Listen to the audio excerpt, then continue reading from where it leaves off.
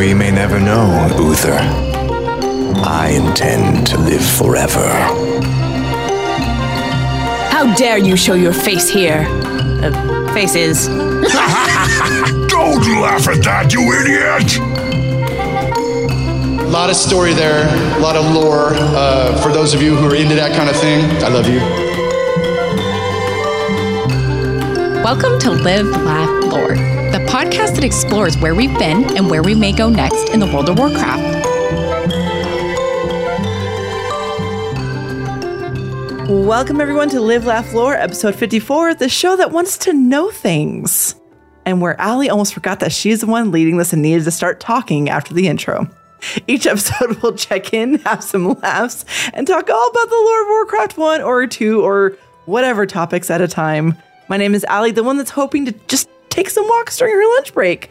Soon, now that we're, done with 95-degree days. And meanwhile, I'm joined by the one melting in the triple digits. It's the marathon man himself. It's Jin. Yeah, it's me. Oh, yeah, you were talking about 95, and I'm like... In my defense, I still remember summers in Arizona with triple digits, 122 and all that jazz. So I do feel your pain. All right. No, it's just it's like 95. I'm like, that's a nice day right now. It's like, hey, this is pretty nice. It's pretty good. Hey, what have you been up to? Oh, well, I thought you would never ask. Well, I have been up to the standard, the work, the WoW, and all that. But primarily, the only thing that I've really done that is interesting in the past 2 weeks is I got back from Maine. Yeah, so I decided to go on a little guild meetup, and it was freaking phenomenal. I needed a little bit of a break. It was nice to just turn the old brain off for a little while and just enjoy the time in the trees of Maine. Yeah. Oh man, it was great. I even took some. They're beautiful there. Yeah. Took some videos while I was even doing my runs because marathon man himself, right? Who lives there? Look at that shit. A real mansion. Jesus. Yeah, I went on a 15-mile run on Saturday there, so I was taking all sorts of little videos because I did have to take my phone with me. Normally, I just run with my watch and my headphones because my watch is like, here's the music. We do music too. It's just a watch, but it also does music. Okay, that's cool. So anyway, I brought my phone, and it's a good thing I did because I got lost for a little bit. I was like literally running at one moment where I was like, you try to do the walking directions with it's like this thing's I have done walking directions with Google Maps. It's awkward at times. Yeah. So I was doing that, but while running, and I'm like, where'd I go? And I was also doing the little pinch and zoom with really sweaty fingers. I was like, this isn't working very good. Luckily, I found my way back. I just learned that, I don't actually know exactly where I'm going. As soon as it looks like the turn, I'm just going to pause and look and go, okay, now we'll turn. This is the way. Yeah, but it was a fantastic time. I got to meet up with old Luke and Kirk and Lex and Brett and Chris, and it was just a fantastic time. The other great thing was too, is so we were doing this little it's Maine. So we were in Maine and we were doing this little nature walk thing. We're just like, hey, let's go get down the trees. Let's go touch some grass, as like everyone likes to say on the internet for right now. I don't know. It's kind of weird. But we were touching some grass or something. And we were doing the little walk through the woods. And we just happened to stumble across some like science camp style, like freaking obstacle courses. And we're like, well, of course we're doing these. So we're literally like doing little balance beams and little, where like the logs are suspended by like just chains, so it's like really freaking wobbly. Yeah, that was a lot of fun that we were doing that. It was nice. Actually ridiculously fun that we were doing all that crazy crap. No injuries were had, even though apparently we discovered that since we were kind of going on the route a little backwards, we were also doing the obstacles backwards. So there was like a couple of spots where it was like, that would have been way safer if we were going the other direction. Good job. Good job. Yeah. Only one minor boo boo that was got. So no big deal. We're all fine. We had a good time. That's how you know it was a real hike. Mm-hmm. Yeah, it was. Yeah. Mm-hmm. Yeah. And then I don't know what else to say, but I had a fantastic time and I loved it. And yeah, I look forward to whatever the next meetup is next time. Probably BlizzCon, honestly, because there's supposed to be a BlizzCon in 2023. So that's probably the next one will be. But enough of that. Allie, what have you been up to? Huh? What you been doing? Envious of you. I like my guild and I miss them. I got to meet in 2019, at least most of them. But I was so new to the group and not really officially part of the guild yet. There's like, hey, you've been raiding with us and we like you as a person. Come have dinner with us.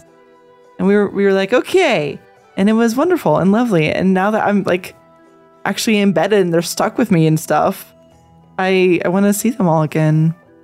So I'm envious, but I'm really glad you got that chance and I loved your pictures. Yeah, those are good ones. I like them. They're pretty trees. I like the trees. Pretty trees. Yeah, the trees are nice. The trees were nice. The trees were nice. Honestly, the trees over there are beautiful. So that's a thing for sure. I have also been up to some WoW. Kind of feeling done with season 4. Ready to not do raids. I've been doing all expansion already. I got my slime cap. I think I mentioned that last time. I think. I don't know. Maybe. I don't remember. I love my guild, and I'm going to keep logging in to hang out with them, but I'm kind of hoping that everyone just decides that they're done soon. Once I think we're waiting to get slime cap for one other person. So if we can do that, like, and just be done with season 4, that'd be cool. That'd be cool.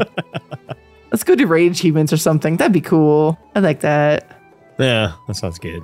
I like those. Yeah, but that's all right because I've been playing some Dragonflight Alpha as well. And as much as I would like, because work's Alpha. been It's beta now. It's beta now. I'm sorry. I'm stuck in the alpha mentality still. Work's been pretty horrible, more so than it has been in a really long time, which means there are some times when I could easily game, but my brain is dead. So instead, I kick back and watch a show and let my brain unplug, or I play a silly game on my phone and sit with my dogs on the couch because sometimes work does that to you and you have to do what you have to do. But I have done some beta. Yes, it's in beta now. And that was fun. And I'm hoping to do more this weekend. Hopefully, if family stuff doesn't get in the way. And that's kind of about it. Yeah. Yeah. Nothing too big, really. Yeah. Yeah, kind of samesies. Mine was like the beginning of the 2 weeks, and then the last week was like nothing. I was like, Right. doing work. Yeah, because I totally get what you mean, where you're like, sometimes you just want to shut your brain off. Like, there's moments where I'm like, I'm sitting in front of my computer, I'm like, I could play WoW, but let's go watch YouTube. Let's go watch YouTube. I've had a couple of those nights. Or I'll be like, I'm going to work on show notes.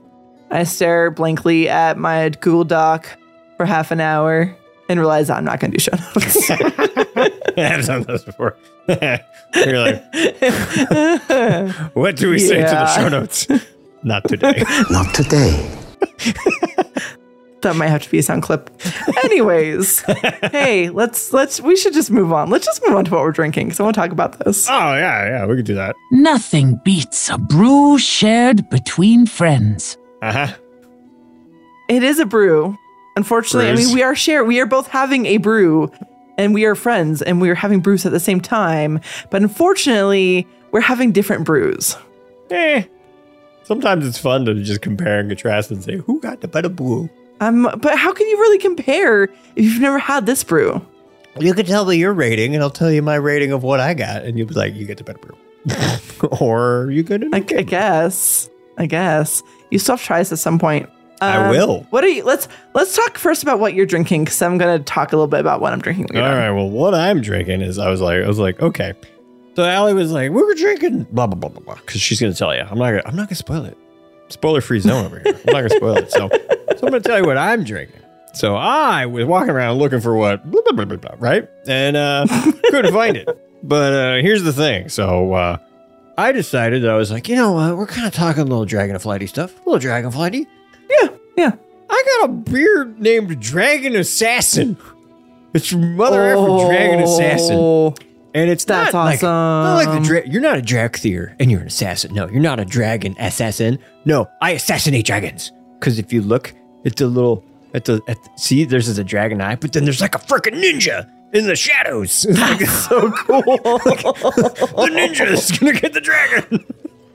That's amazing. You may have won this just for that. Anyway, That's awesome. What the heck is a dragon assassin? What is it? Yeah, what is it? This is a blah blah blah blah blah blah. No. Really? It's one of them IPA things. It's a northeast Hazy something. Looks like it's a hazy something. God, Northeast IPA is what they call it. Northeast IPA. Anyway, so you know how we like the frou-frou? Oh, give me the fluff. Give me the fluff. Yes. Sharpen you blade and get ready for a deep undercover. This Northeast IPA is exploding with notes of citrus and tropical fruit. Pairs well with bounty hunting, spying, and modifying memories of your prey. And if you want the stats, perfect. 7% alcohol by volume and 30 IBU. Nice. There you go. Nice. All right. That's pretty good. All right. Okay. What is the blah, blah, blah? Fill in the blanks. Remove the censors. Blah, blah, blah is Voodoo Ranger's Atomic Pumpkin. Now, I'm admittedly a sucker for Voodoo Ranger because I think their cans are awesome. It's part of New Belgium, blah, blah, blah. So they're available in a lot of places. So I'm thinking surely Jin's going to be able to find this, and apparently not. Oh, I found lots of Voodoo Ranger. Just no pumpkin. Just not this one. Not this one. But I tend to like, for me, like I like to try different beers and everything. But at the same time, like I also know like Voodoo Rangers, it's pretty decent. So yeah, they got the Juice Force. Exactly. Oh, Juice Force is so good. Juice Force. It's so good. Juice Force. Juice Force. But and it's because it's New Belgium, you know, it's one that it's I thought easy enough for both of us to find, because sometimes, you know, we're in different states, that could be a little tricky to find the same beer sometimes. So like this time. Pumpkin. But they said no to the pumpkin. Sold me on this one with the no to pumpkin. I went to go look at their website to see like if there was anything dragon related or pumpkin related, because Jim was all posting pictures of him with his pumpkin latte or pumpkin cream cold brew, whatever you did. Oh yeah, I did that. Yeah. And I was like, oh, maybe we should do some pumpkin something. I don't know. And then I saw Voodoo Ranger's Atomic Pumpkin, and let me tell you, it says on the website in one place for it that it's the punk rock brother of the pumpkin spice latte. Okay. And so, of course, the Voodoo Ranger skeleton dude is totally punk rocked up. It's pretty awesome. But on the side of the box, it says pumpkin ale featuring cinnamon and habanero chili peppers for just the right amount of heat. So is it like Fireball? No, it does not taste like Fireball. It tastes like the punk rock brother of pumpkin spice latte. Ah. It honestly does, because it's got the cinnamon pumpkininess of a pumpkin spice latte, but the habanero chili gives it like a nice little kick. Oh. And so like you can still definitely taste the cinnamon, but you have like that more like a peppery aftertaste almost to it. Uh-huh. And it's actually pretty dang good. Yeah. I didn't know what to expect, but this is every sip I take, I'm like, this is interesting. Yeah, it's a little different. You should have seen it when we were doing the intro. She was doing the It's one of those that you have to kind of like hold it in your mouth for a little bit and really communicate with your brain what is going on with the taste sensations. Mm-hmm. Kind of like Norm in Cheers, where they told him to hold it in his mouth for a minute. They swirl it. You know? Yeah, got switching around there. Yeah. And it really is like this pumpkin, cinnamon, habanero chili aftertaste to it too. And it's just like, it's got just the right amount of heat. Is it the Norm punk rock approved? brother of pumpkin spice. Is it Norm approved? I would think so, maybe. I don't know how Norm feels about pumpkin though. That's the thing. I don't know. He's from the Northeast, from the Boston area. Maybe he likes pumpkin. I bet he would. He seems like a pumpkin guy. Maybe. Yeah. Anyways, I think I agree with this. Like I said, every sip, it's not what I would expect to be putting in my mouth, but it's pretty good. I rather like it. Mm-hmm. So how many punk rock pumpkins out of 5 would you give this? Like 4.5, 3? I don't know what. I'd give it maybe a 4.5. It's it's 6.4%, which is decent. Not bad. I wish a little higher, but it's decent. It's slightly watery, but it has really good flavors with it. Yeah, absolutely. So it works. I'll give it 4.5 punk rock pumpkins. I will give mine 4.75 dead dragons. Yep. Because it's not perfect. It's got, when you first start drinking, you're like, is that it? But if you keep drinking it, you're like, this is nice. I like this. This is good. Is that from a local brewery? Am I not going to be able to find that here, I'm guessing? It is very local. Like, it's super local. Super, super local. I don't know if they have that in your area. I'd have to look it Probably up. not. Yeah, it's by the Fort Rock Brewing, in case you want to look that up. So really, I just need to come visit you, and we need to have all these local beers that I can't get. And then you need to come visit me. Vice versa, right? All the local beers that I can't get, so. Yeah. That sounds great. Yeah, I don't know. We'll have to do a special episode or something one time where we'll record locally or something. I don't know. That'd be amazing. We'll be like, Live Laugh Lore coming at you live. Not really. From Denver, Colorado. Yes. Live-ish. We're live. You're not. We're together. That's really what would count, is that we would be together. Wherever we would be together, and you would listen to us being together in the same room recording. It would be magical. I feel like there's a song about that. Together forever. I don't know. Ignore me. Just ignore me. Just move on. Hey, do you want to move on to the Patreon?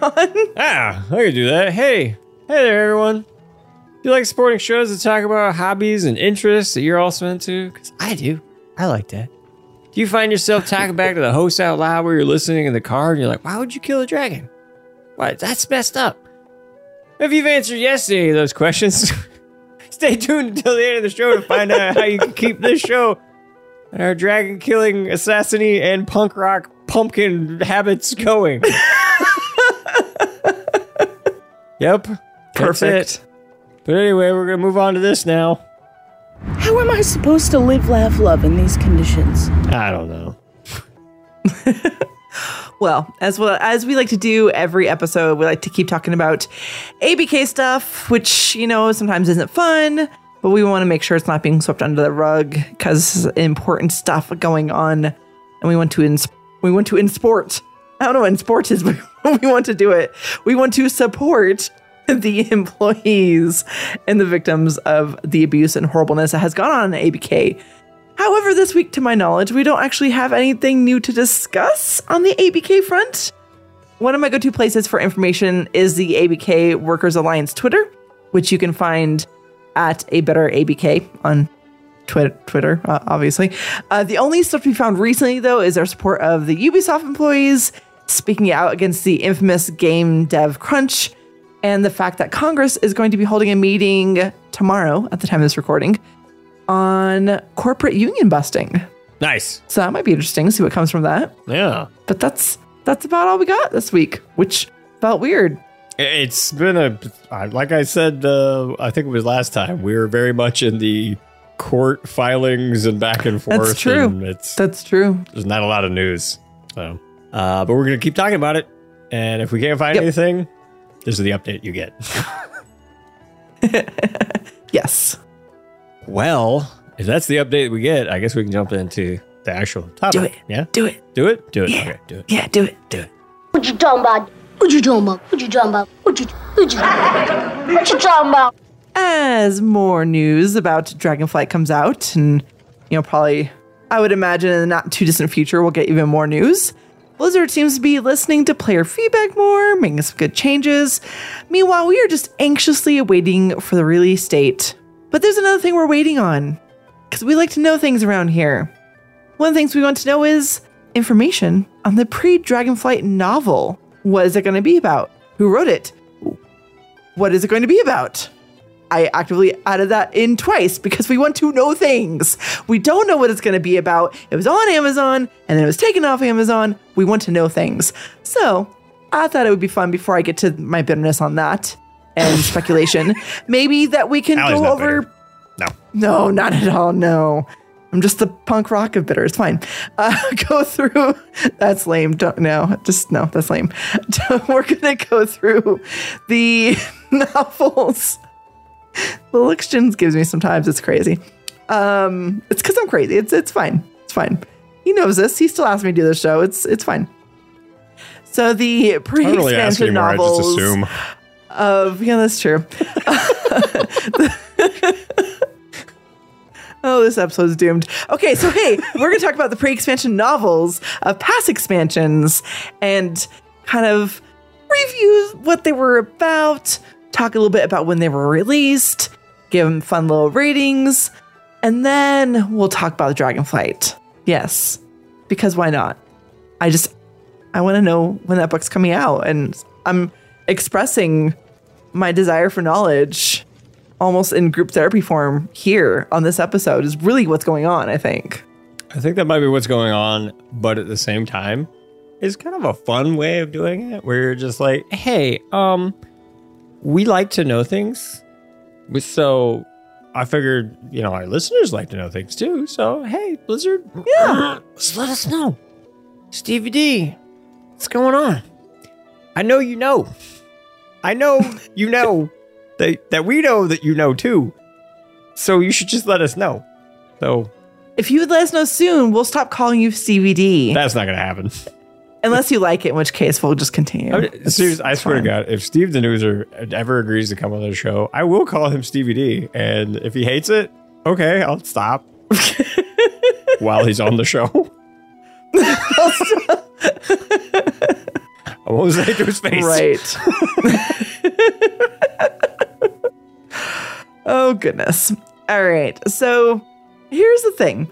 For the original game, the base vanilla World of Warcraft, I was doing some research. I'm like, I don't remember there being an official pre-Warcraft novel. I mean, we have ones like Lord of the Clans, Last Guardian, Day of the Dragon, Blood of Blood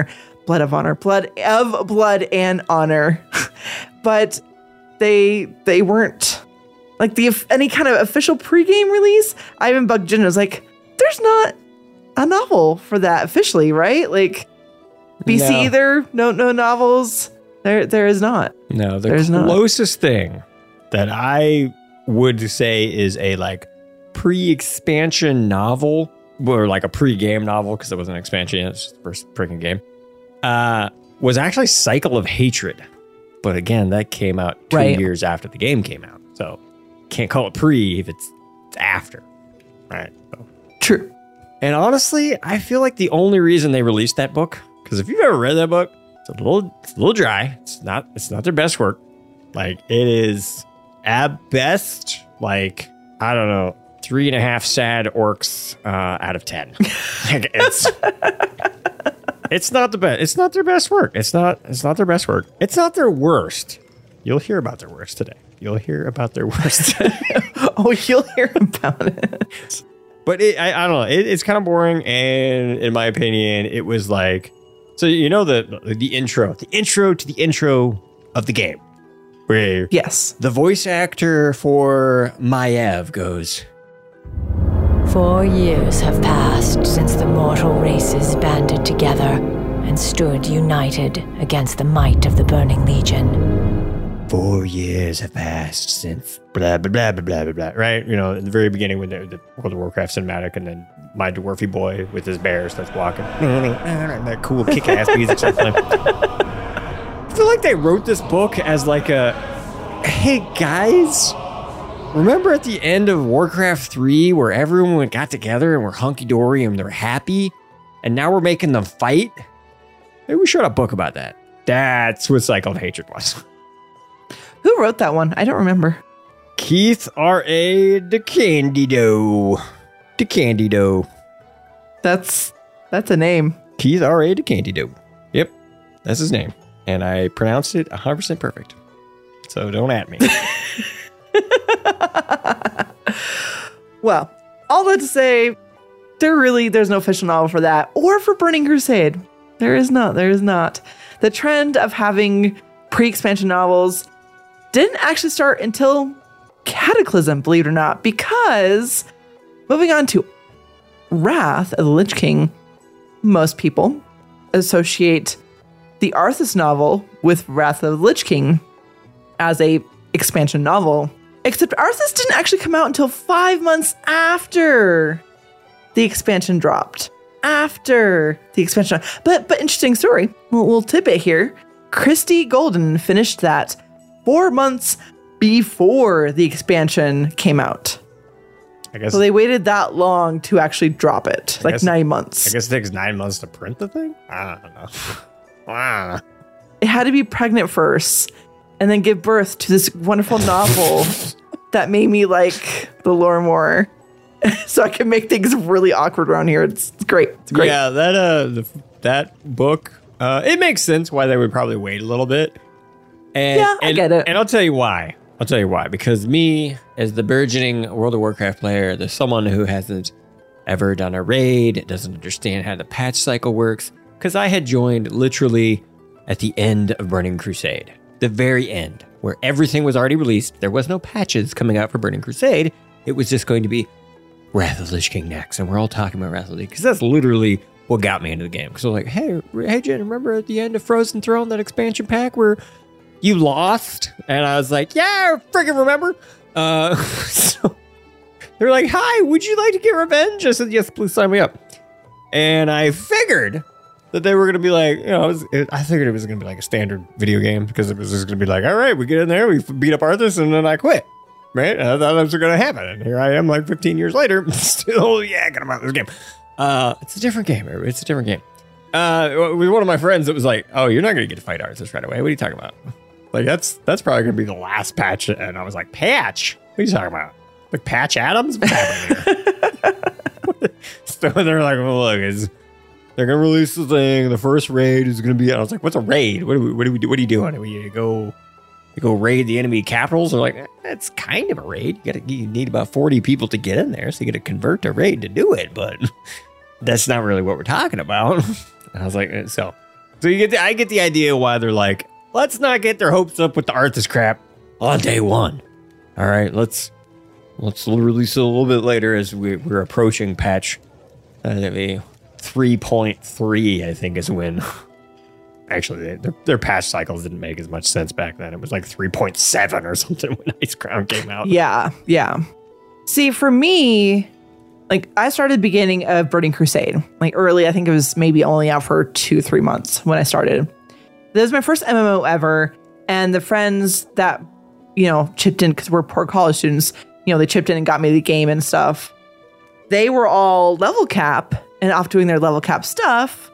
And Noob Alley over there was just trying to figure out the game and just having fun and, being dopey and going around and doing my thing. And it wasn't until Wrath that I actually got into the lore and story and actually realized this is pretty awesome. And part of that is because of the Lich King. And it wasn't until probably towards the very end of the expansion where I learned that this game actually has books and novels and stuff that you can read, because I wasn't involved in the community. I was shy little Allie hiding behind a monitor, and my guild at the time that I ended up being with had to twist my arm to get me to speak in Vent.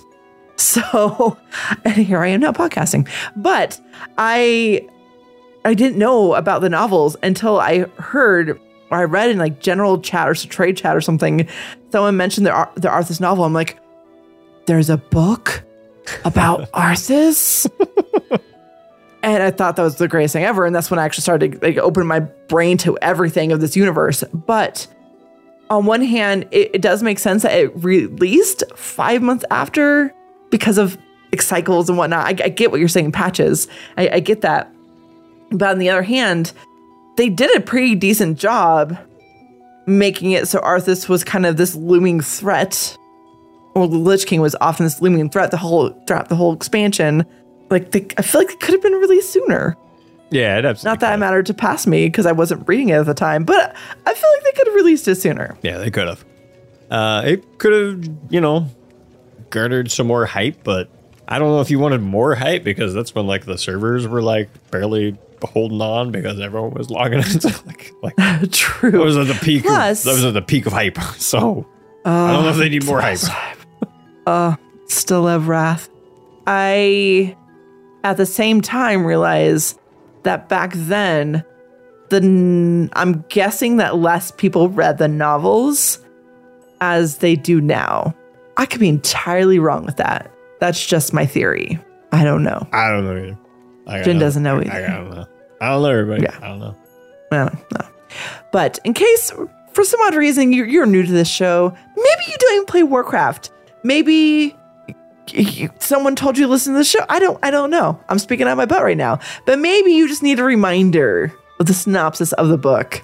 And because I took the time to copy and paste it, I'm just going to go ahead and read this anyways. This is Blizzard's actual little ditty about this, okay? When a plague of undeath threatened all that he loved, Arthas was driven to pursue an ill-fated quest for a runeblade powerful enough to save his homeland.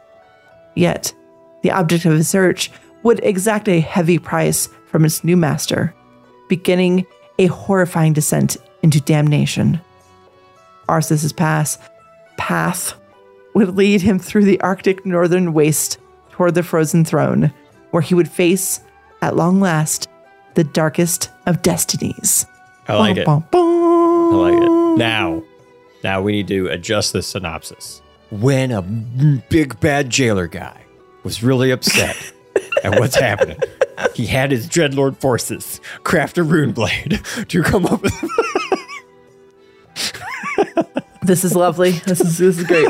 It's good. Because it's true. We know more now. And so it's interesting kind of going back over and looking at this. Yeah. You could add a lot more steps between Arthas having the Plague of Undeath. There was a lot of things that led up to it. But hey, you just want to read a book? Read the book. It's a good book. It's actually one of my favorites. I wish there was actually a book that went into the other stuff with Jailer and Dreadlords and Ner'zhul and all that jazz. Yeah. That'd be fun. Now that we know that information, it'd be great. Yeah. Even if it's just a short story, I'd take that. Edge of Night was really good, so yeah, I'd totally take it. Edge of Night was good, yeah. Yeah. Well, what is your rating of Arthas? My rating of Arthas is gonna be what are we doing? Well, I'll say I'm gonna go 1 to 10. Just got a little bit more to work with, so I'm gonna go. Okay, fair. I'm gonna go 9.5 Frostmournes because it's a very good book. It's not perfect, but it is very enjoyable. It's very, very readable. Honestly, anyone could pick it up and read it. You don't actually have to be a fan of Warcraft to enjoy this book, and that's why I like it. It's one of the crowning pinnacle books that they ever released, because that is actually one of the faults that you can give a lot of these books is you don't play the game, you're gonna be like, I don't get it. What's happening here? It's true. I give this one 10 rose-colored glasses out of 10. Because I like I said, this was my first Warcraft novel. I loved the heck out of it. I was like, I need to read more of these books. And I just, now that I go back and read it, like there's little things here and there I can nitpick at and that kind of thing, but it's still just, it has that very special place in my heart. It was my gateway drug, if you will. Now, I feel mostly for the laughs, we have to give an honorable mention to Night of the Dragon, because that came out 5 days after Wrath was released. It did? 5 days, yeah, 5 days. What a book to release. Okay. Hey, Jen, do you want to give us the synopsis? Okay. So before we give a synopsis, we got to leave a little background. Richard Neck. I love you, buddy. Richard Neck. No shade throughout. Just a little bit of shade. Just a tiny bit. But if you like the War of the Ancients, freaking fantastic. I love those books. Those are actually probably my top 3 books. Like, out of all, in my opinion, those are my 10 out of 10 rose-colored glasses books. Those are fantastic. Love the War of the Ancients. Day of the Dragon. That's a good one too. Yeah. Night of the Dragon? Okay. So, synopsis. Richard Knack was watching Return of the Jedi, and he's like, that'd be cool. So then he's like, there's this like race that just came out recently, the Draenei. I ain't seen her in a book yet. What if I made her a monk that doesn't exist in the game yet? Yeah, I'm gonna make a monk and it's a Draenei, not a Pandaren. Totally a monk and a Draenei. And she has a staff that goes like, whoosh, whoosh, it just disappears and things. It's like really weird. But anyway, okay, here's actually what happens. Friggin' Sinestra. It's like, it's not Sinestra. It's friggin', it's Deathwing's consort. It is Sinestra, right? It's Sinestra. Or whatever. I can't remember her like mortal guy's name. Syntharia, I think is actually her name. Syntharia. Yeah, I think that's what it is. Yeah. Okay, so Syntharia. Right. So she's like, hey, there's these like Twilight Dragons. Let's make some Twilight Dragons. And then Iridi is the monk. Right? She's the Draenei monk. You've never heard of her unless you read the book. She dies. That's a big freaking deal. Yeah, they have to stop Deathwing again from doing the thing. But really, the whole time, you don't even know it's Deathwing. It's Syntharia. So it's basically Ronan. They got the gang back together. Varisa and Iridi. And they have to stop Syntharia for making Twilight Dragons. And then you find out at the end of the book, Deathwing's there and he's got this Twilight eggs at the bottom of Grimbatol. Yep. That's it. And the reason why I said Return of the Jedi is because, hey, there was this thing called the Dragon Soul that got destroyed at the end of Day of the Dragon. Ronan went boop and destroyed it. Well, Syntharia rebuilt it, just like the freaking Empire rebuilt the Death Star after it got destroyed. Same freaking thing too. It was like put together in little. It looked like a little shard version of it, where it's like they were still trying to find all the pieces to put them all back together, like you were going through the shredder. And you were like, it's like trying to piece the little pieces back together, tape it together. Yeah, it's that level of like what is happening. Like there was like really nothing really happened other than a Draenei died. We thought Syntharia or Sinestra died, but she didn't. We fought her in Cataclysm. But she didn't. And then it was like, oh, we dealt with the Twilight Dragons. We didn't. Like it was a pointless book that nothing happened, and then all it was basically like, Deathwing, he's still under Grimbatol and he's angry. Ah. That's all. That's it. That's all you need to know about Night of the Dragon. Deathwing's angry. Rating on Night of the Dragon. I don't know, 0 out of 3. It's just dumb. It's dumb. I can't even come up with a joke because it's dumb. It's a dumb book. I hated it. I read it in a 12-hour period, and I was hating it the entire time I read it. I was angry reading it. It was like hate reading. I was like, I hate this book. So real talk, I've never actually read the whole book, but I'm going to give it a 3 out of 10 Twilight Dragon eggs, mostly because it's really fun to hear Jen talk about how much he hates it. It's a really dumb book. It's really stupid. Anyway, that's enough of that. Moving on. Moving on. Next, we have Cataclysm. Now, this is where we start getting the trend of a pre-expansion novel being released with The Shattering. It was literally called The Shattering, Prelude to Cataclysm or something like that. This one came out not quite 2 months before the expansion. No, not quite 2 months. So just a little bit of time. And a little synopsis for you here. Thrall, wise shaman, and the war chief of the Horde had sensed a disturbing change. Long ago, Azeroth's destructive native elementals raged across the world until the benevolent titans imprisoned them within the elemental plane. Despite the titans' intervention, many elementals have ended up back on Azeroth. Over the ages, shaman like Thrall have communed with the spirits and, through patience and dedication, learned to soothe roaring infernos, bring rain to sun-scorched lands, and otherwise temper the elemental's ruinous influence on the world of Azeroth. Now, Thrall has discovered that the elementals no longer heed the shaman's call. The link shared with these spirits has grown thin and frayed, as if Azeroth itself were under great duress.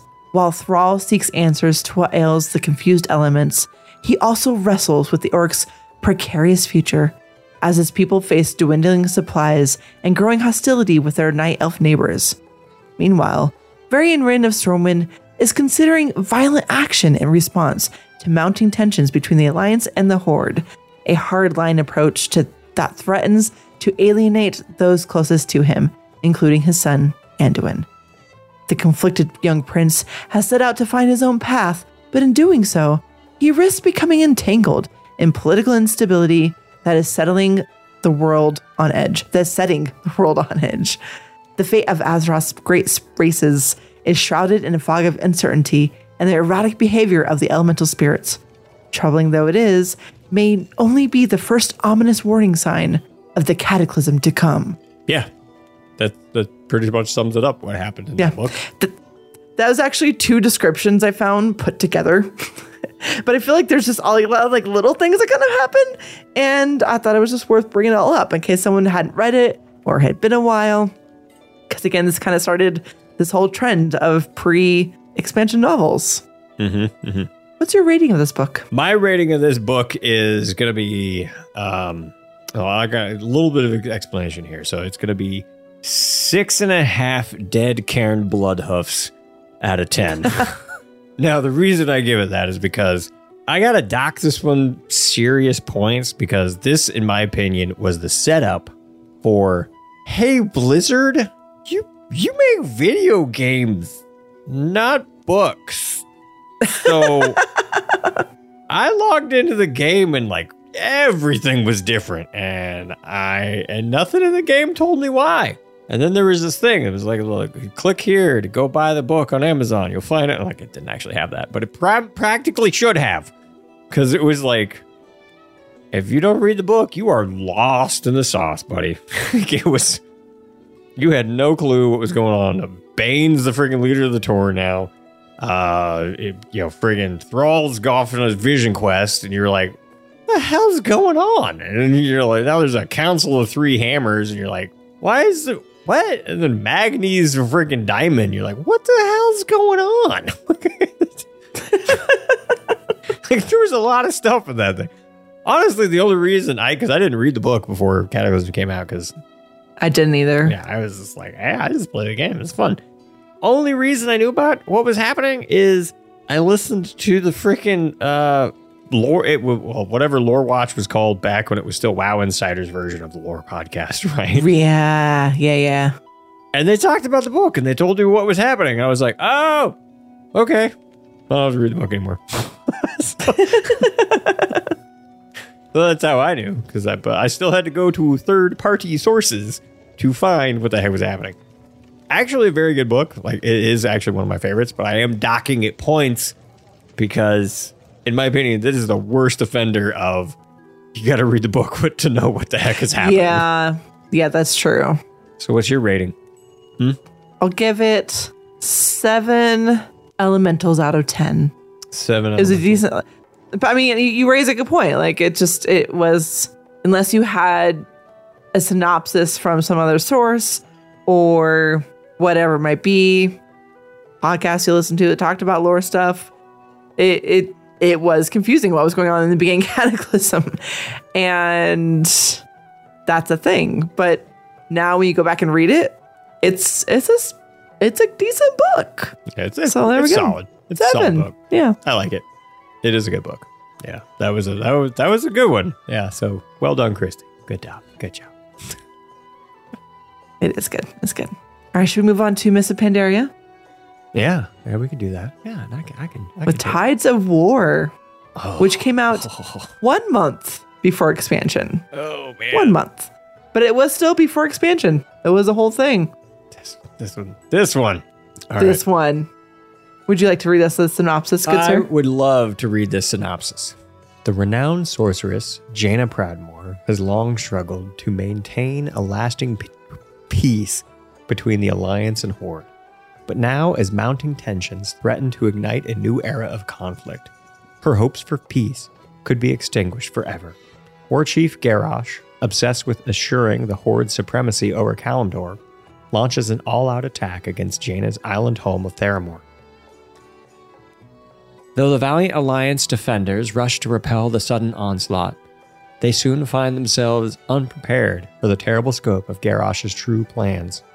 The destruction wrought by the Horde's brazen attack irrevocably transforms Jaina, propelling the kind-hearted diplomat down a path of grief and vengeance that will alter not only her destiny, but the destiny of Azeroth itself. So, Allie, what is your rating of Tides of War? 9.5 my emotions out of 10.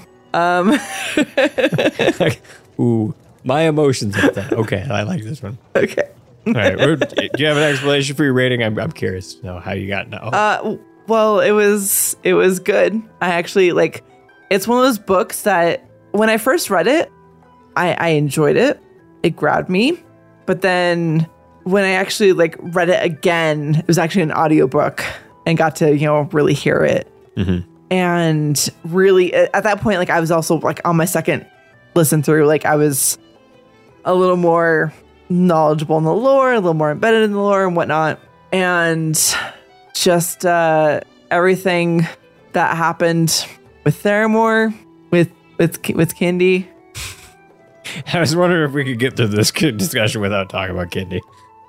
We can't get through what? How can we get through this discussion? I don't know if I can do the show anymore. Because we're just gonna admit that that was an emotional trauma, and we're just gonna move along. That was my emotions. We're just gonna ignore that. Kindy was dust, and she had to go tell her parents, who were just so proud of her. Just my emotions. She was the best. Much. She was the best baker in town and all that too. It's it was just and that was part of it for me though, was the fact that it made me feel those emotions. It made me care about Kindy, and then it crushed me, which really showed that it did make me feel my emotions. It made me care about Kindy. It made me despise Garrosh for doing that, because it was just is written well enough, at least in my mind. Now keep in mind, I'm someone who I tend to like things, and sometimes I'm not good at being super critical about things because I just like to like things. But I felt like, at least for me, it was written in such a way that it was easy to follow. It made me care, and it really just brought me into the story as if I could be this onlooker to it all, and in various people's shoes and whatnot. And I liked it a lot. Yeah. I like all that. I like all that. Now, I will admit, I'm going to admit before I give my rating, is that I think the only reason that Christy didn't get me with this book too is because I knew about it ahead of time. So if I had went in blind, right, because I read this book years after this came out. I had heard all the discussions about it and all the things like that. If I had just gone into it blind and just read it, I'd have been bawling. I'd have been on the floor going, Kindy! And he's still in Dalaran lighting the lamps to this day. And even better, little Kindy pops up on the top of the lamps every once in a while. I know. I've seen her. Kindy, I know you. Hi. I'm sorry what happened, but I love you. Yeah, she's great. Now, for my rating, I will give this 8.5 problematic female tropes out of 10. Yeah, okay, fair. Great book. I'm actually going to say I love the book. Fantastic. I'm just saying, after what we learned about Blizzard and some of the folks that work there, fair. After I looked at this book just a little differently now, because I'm yeah, it's true. Unfortunately, is this how you write all your female? And I know Christy, she gets the notes from the story team, and she does a fantastic job. Yeah, zero blame on Christy. She did a fantastic job with what was handed to her. I just feel and I I've heard, I just came back from guild meetup. Lex was there, and I was talking with her, and some of the stuff came up.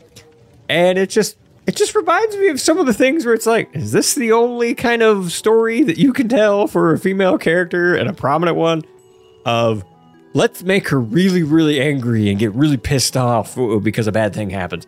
And fine, to absolutely justifiable reaction on Jaina's part, but it's like, is that the only story you can tell? So, I don't know, it's like...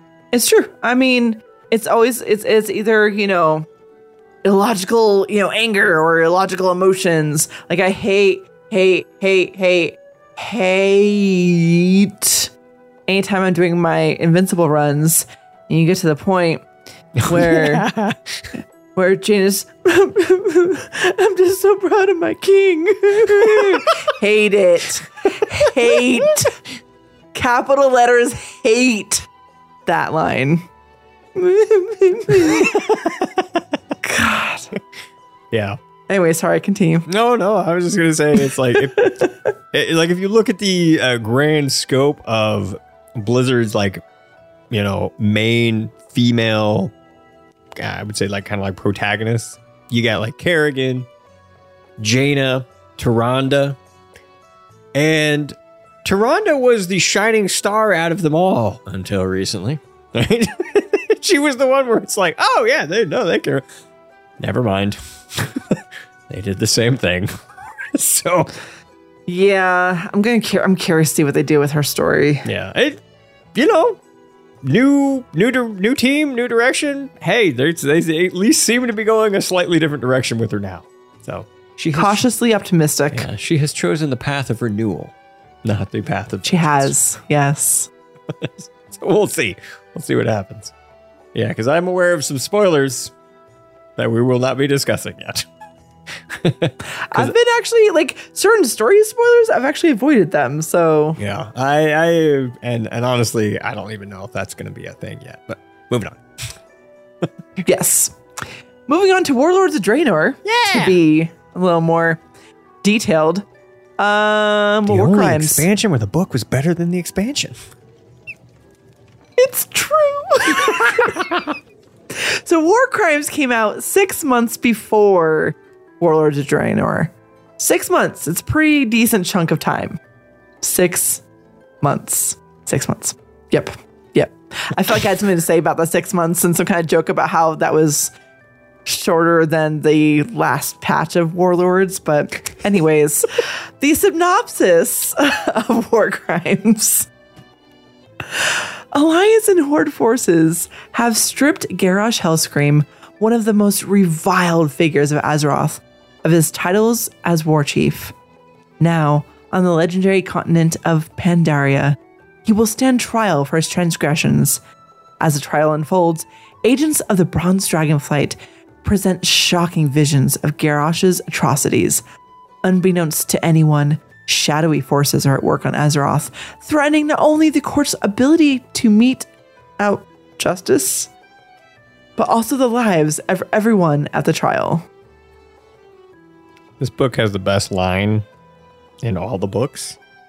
What line is that? We've got warlocks. I don't know why I remember that line so much. When Varian would basically just embrace the, who cares what they got? We got warlocks. Awesome. Yeah, I don't know what it is. I always like, I remember and appreciate that line. It was always a good line. I like that one. Nice. Yeah. It's good. So, Allie. Would you like to give your rating? Yeah, I was going to give my rating. Let me think. Let's see. We're going to give this one 7.5 Rathians punched in the face out of 10. Obviously, that happened later, but he deserved it in this book big time. All right. Rathian was a butt in this book. That's all I'm saying. Right. He really was. I'm trying to think of some creative rating thing I could do for this book, right, and what I would give it. Actually, I'll talk about this book for a second while you think of you talk about this book. I'll brainstorm a bit. Sure. So my issue and all, well, not a really issue, but what I enjoyed about the book is I feel like they were like, hey everybody, you like Law and Order? And we're like, yeah, Law and Order is pretty good. Do you like a good crime scene drama? Yeah. Do you like World of Warcraft? Surprisingly enough, I like that too. How about if we put those together? I guess it worked. Now, here's the one issue where a lot of points docked, in my opinion. A lot of points. Like, I could actually dock it a couple more points because of this. Let's just say, if you listen to this book on Audible or any other, wherever you get your audiobooks, you're going to get really sick of the "with respect, I object." Or, I think it's "with respect, I protest," but anyway, whatever the frick Tyrande says over and over and over. Yeah, I think it's "with respect, I protest," or some crap like that. Oh my God. It is constant. It's every other line, it feels like. Freaking, what is that guy's name? Not the Xiao Hao, not the Emperor, whatever the freaking leader of the Shadow Pan name is. You know, because he was the one that was Terran Zhu. Yeah, Terran Zhu. He was the judge, but came up with some wacky ass Pandaren name for his title. He was like Chifu or something like that. It was something like that. Chifu, friggin' Terran Zhu or some crap like that. And then he banged a gong and and he's like, I, overruled or sustained. It was good. I liked the book. Primarily for the Sylvanas stuff, actually. Sylvanas stuff was actually the best part of the book. Yeah, it was actually really good. Yeah. Go ahead. No, I was just going to ask what your rating is. Did you come up with a fun little anecdote? It's not really fun. One of my favorite things about this book, one of the things I liked about this book is the way in which they presented their evidence, because they used the whole like Sands of Time stuff to, actually play out the scenes for everyone to see. And I really wish I had that ability in my life. Like, yeah, sure, video, but it's different than video with a monitor. Like, it was just there, right? It was really cool. Like, I would like to replay the scenes of 2019 BlizzCon. It was a very happy place. I want to go through it again. So I could just use the Sands of Time to be like, poof, and have it like play out right in front of me. It'd be awesome. And so I'm going to say that this book is a rating of 8 out of 10 Sands of Time videos. That's really lame. It's good. So it's good. Fine. It's a good book. It's a good book. This is the best I came up with. I like the book. I like the book. It's good. It's good. It's good. It's good. It's good. I guess we can move on to Legion now. Yeah. Yeah. Legion. Illidan. This one came out 4 months before the expansion. 4, which is, I think, pretty good. It's pretty good. Yeah. Okay. Well, I'm going to give you the synopsis, and then we're going to discuss it a little bit. So here's the synopsis for Illidan by Matt King, I believe. I think it's William King. William King? Oh, give me a second. I'll tell you a second. Here we go. Pretty sure. We have slept since then. Allie's right. It's William. It's Bill. Bill King. All right. So the old synopsis for Illidan. The Burning Legion has returned, and there is only one champion who can truly stand against it. Released from his bonds, Illidan prepares for the final confrontation in the alien realm of Outland, gathering an army of fell orcs, naga, blood elves, and demon hunters to his side. He alone knows what motives guide his hand. He alone understands the price that must be paid. Yet, as before, he is assailed by those who see his schemes as a cynical quest for power, including the Night Elf Maiev Shadowsong. Warden Shadowsong will not rest until Illidan is in her custody, or in his grave. The novel's prologue depicts Tyrande freeing Illidan during the events of Reign of Chaos, and the first few chapters retell the events of Warcraft 3 Frozen Throne. The rest of the novel focuses primarily on Illidan, Maiev Shadowsong, Akama, and a novice demon hunter named Vandal. I remember that. during the period up to the Burning Crusade expansion, culminating in Illidan's defeat in the Black Temple raid. So, Allie, what's your rating? You got one? Mm-hmm. I'm going to give it a 7 out of 10 jumping demon hunters. Jumping demon hunters. Insert Sebastian voice I like here. That makes it so much better. Jellyfish. Well, no, because I genuinely like the book. I did audiobook for this one, and I do enjoy how it gives you a glimpse of Illidan's life. You put yourself in his shoes, and it's a very expansive timeline he has led. So that was really cool. But also, I don't know, it felt like it jumped around a little bit, and I had to pay attention more. Which, I mean, it's a book, you want to pay attention. But it's one of those things where if I was doing too much in the background while I was listening to it, because I would get an audiobook is how I was doing this, then I would feel like I missed something. Yeah. So maybe if I was reading it, that rating would be higher. But I enjoyed the story. It was just kind of, I don't know, it was a little jumpy. A little jumpy. It was. It absolutely was. And I am going to give it 7.5 retconned characters out of 10. All right. Lay it on us. Because now, I don't know Blizzard's intention for the character of Illidan, but it seemed to me like he is a villain, right? He is a villain, not a good guy. But they're like, no way, he's got reason. He's got reason. He's seen what happened when the Burning Legion burned his eyeballs out. He's seen it. Dang it. He knows what's happening with the Burning Legion, and he's the only one that can stop us. And you know what? He's like this weird Machiavellian character. Ends justify the means. You stop the Burning Legion, that's all that matters. Doesn't matter that he's an asshole. Doesn't matter. He's gonna stop the Burning Legion. That's all that matters. And you're like, yeah, Jordan, he's all right. But honestly, out of all the characters that you come to respect, it's the most. It's actually Akama, because you're like, yeah, Akama was really cool in this book. I will say, yeah. No wonder he betrayed you. Yeah. So yeah. So I was definitely Team Akama for this book. It was great. Yeah. So I think the only thing that was interesting that we got new information, truly new information, was the whole this is what it takes to become a demon hunter, right? When it was following around. Yeah, that was pretty cool. Yeah. Vandrel or whatever their name was. Man, they're like, yeah. All right, so we're gonna give you these hot pokers.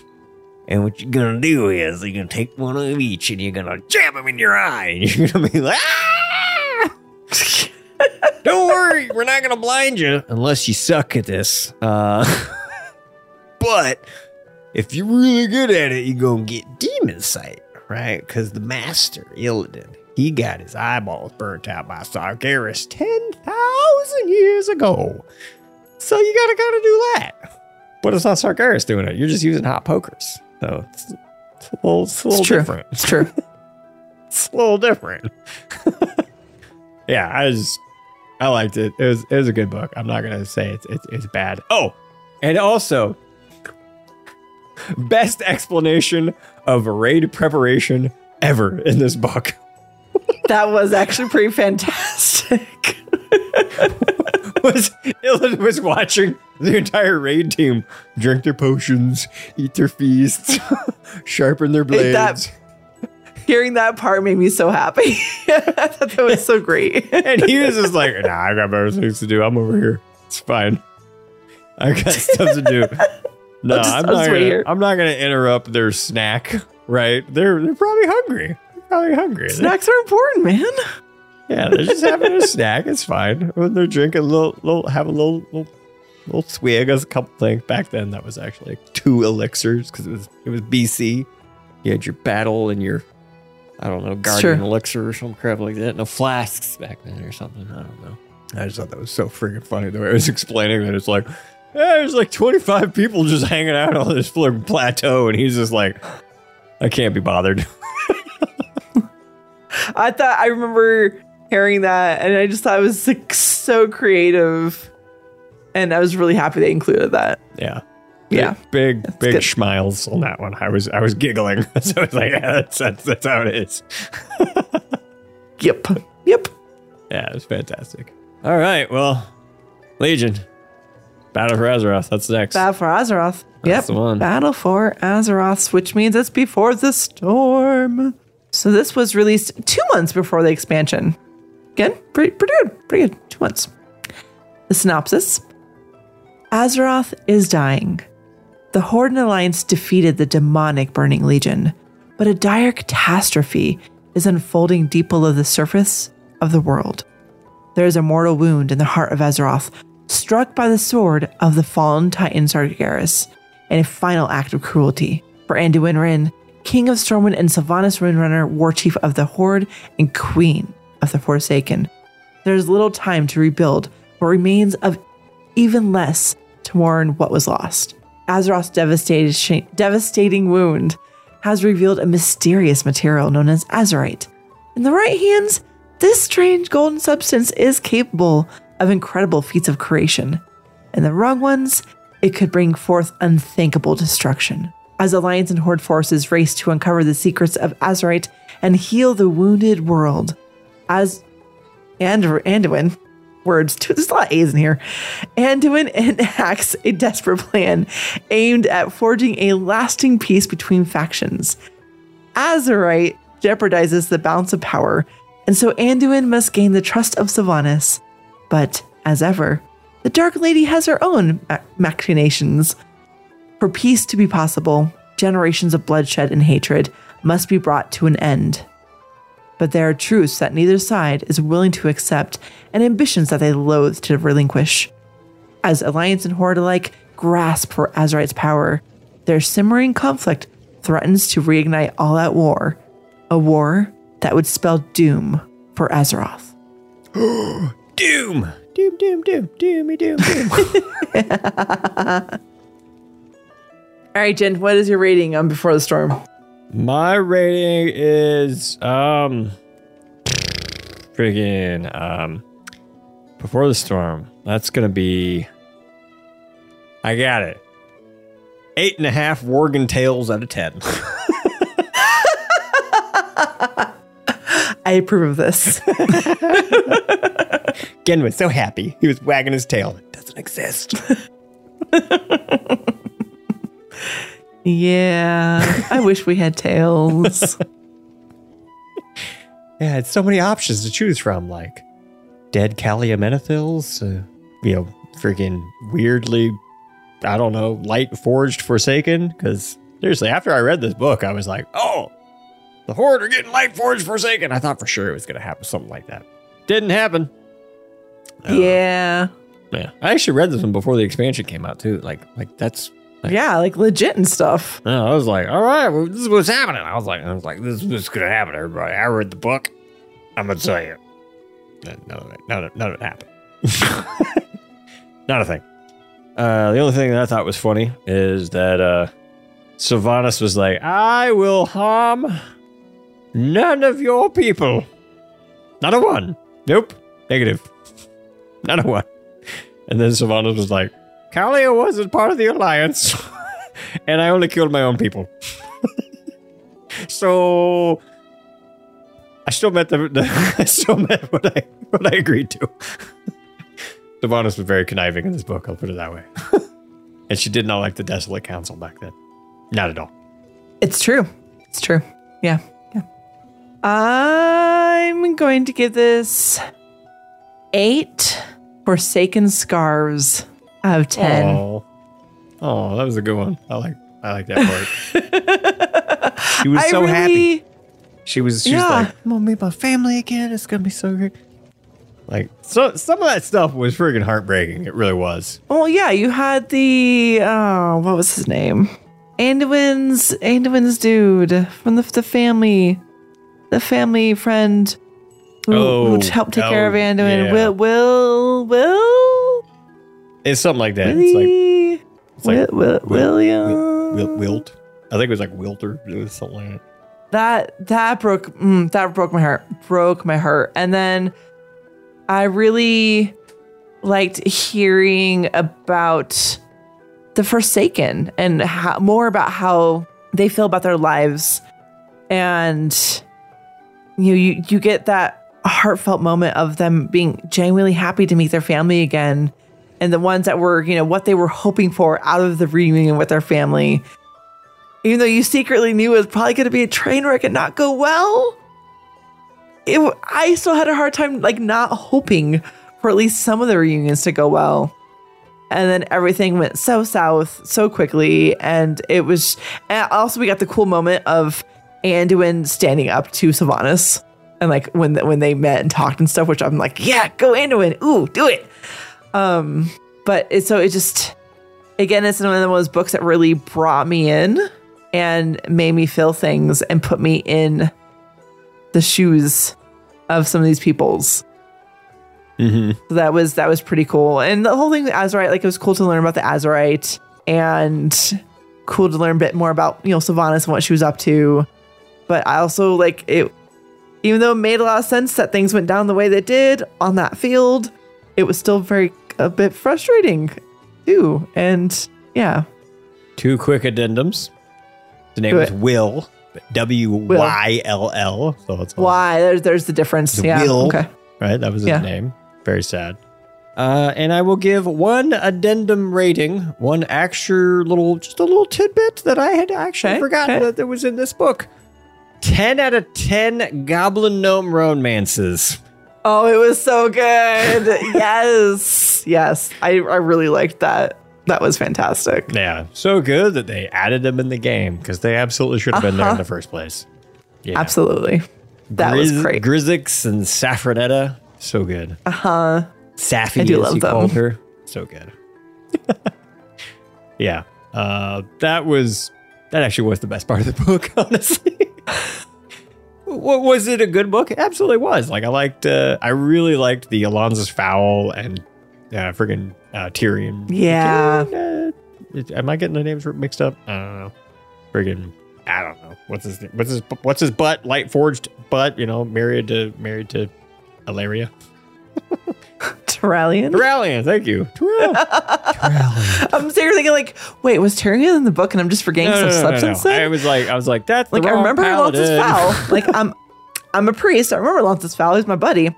But I was like, wait, was Tyrion in there and I'm just forgetting? No. I'm such a bad podcaster. Oh my God. No, he's not in there. It's Turallion. Yeah. Turallion. So Turallion decided to find out that Alonza's Fowl, even though he's forsaken, still a good dude. So that's where I was like, hey, that was pretty cool. Even a guy that's over 1,000 years old because he was all light forged and fought 1,000 years of war because of timey-wimey and I don't know, however the friggin' E equals MC squared and friggin' time travel and moving closer and the twisting. I don't know how that works. How 1,000 years passed and the twisting together and only 30 something passed when I was I don't know. He got closer to the center of the universe, so he went like this faster. Like, woo, woo, woo, woo. I don't know. But anyway, I really like that part where he's like, "You're an abomination," and Alonza's Fowl is like, "Oh man, I'm just dead, but I'm still me." He's like, "Yeah, you're right. You're still you, buddy." So I really like that part. And then obviously again had a tail. True. He did. He had a tail in the book. All right. Do you have anything else to add about the Before the Storm? The book that the more you talk about, the more you realize that that's actually it's better than you may even remembered. It was actually pretty good. It was good. Also pretty good on audiobook. Yeah, I actually have not listened to that one on audiobook. I've read it's pretty good. That one. I read it. Well, yeah, I read it and then did audiobook and did the same for our next book as well, which we'll get to that in a second. But yeah, it was good. You get the whole isn't it in Before this? Wait, was it? Oh, was it in Before the Storm or Shadows Rising where you get the whole scene of Anduin sneaking out under the guise of that's Jasper Rising. or whatever. That's Shadows Rising. Okay. Yeah. Never mind. I'll hold that off for the next one. That is, and there's actually a story behind the name that was That was what I gave him to. Because I know his name. I know his name in the book. It's really funny. Okay. Okay. Well, do you have anything else to add? No, not on the Should we move on? story. We could totally move on to Shadows Rising from Shadowlands. Anyway, quick synopsis on this one. By the way, 4 months before the expansion. In case you're wondering. Yep. 4 months before the expansion. Get him out. Mm-hmm. It's a good one. It's a good one. So much so that I did not read it before the expansion, but I did read it. I read it. Anyway, Shadows Rising. Synopsis. The Horde is nothing. With those what was that? That was weird. The Horde is nothing. That's not at all how she said it, but okay, continue. With those infamous words, Sylvanas Windrunner betrayed and abandoned the Horde she vowed to serve. The Dark Lady and her forces now work in the shadows as both the Horde and the Alliance race to uncover her next move, including her own sister, Illyria. Struggling to shoulder the crushing weight of leadership, King Anduin entrusts the Void Elf and High Exarch Turalyon to uncover Sylvanas' whereabouts. The Horde now stands at a crossroads. The various factions form a council, leaving the mantle of Warchief to rest. Thrall, Lothar Thuron, Bane Bloodhoof, First Arcanist Thoristla. Oh, I have 2 of those people in there. How you doing? Hubba hubba. And many other familiar faces rise to this new challenge. But the threats are numerous, and the distrust runs too deep. When the council is derailed by a failed assassination attempt on Talanji, the Zandalari Queen and key ally, Thrall and the rest of the Horde leaders are forced into action. They empower the young troll shaman Zakan, still grieving the loss of Varrock Starrowfang, with a critical mission to aid Talanji and help uncover the rising threat against her. Meanwhile, Nathano's butt-faced Brightcrawler and Sierra Moonborn have been tasked by the Dark Lady with a terrifying gambit to kill the troll Loa of Death himself, one Samdi. No, you can't kill him. As the Khan and Talanji work to save one Samdi, their journey will be a key turning point in bolstering the Horde against the coming darkness and finding themselves along the way. Failure to save their allies and a trickster god will surely doom the Horde, and through success they may rediscover what makes the Horde strong. Wow. I almost felt bad that I left such a long synopsis in there, but I was like, it's the last novel before, Shadowlands, most recent one. We'll go ahead and just leave it in, and then you just ran with it. Yeah, I was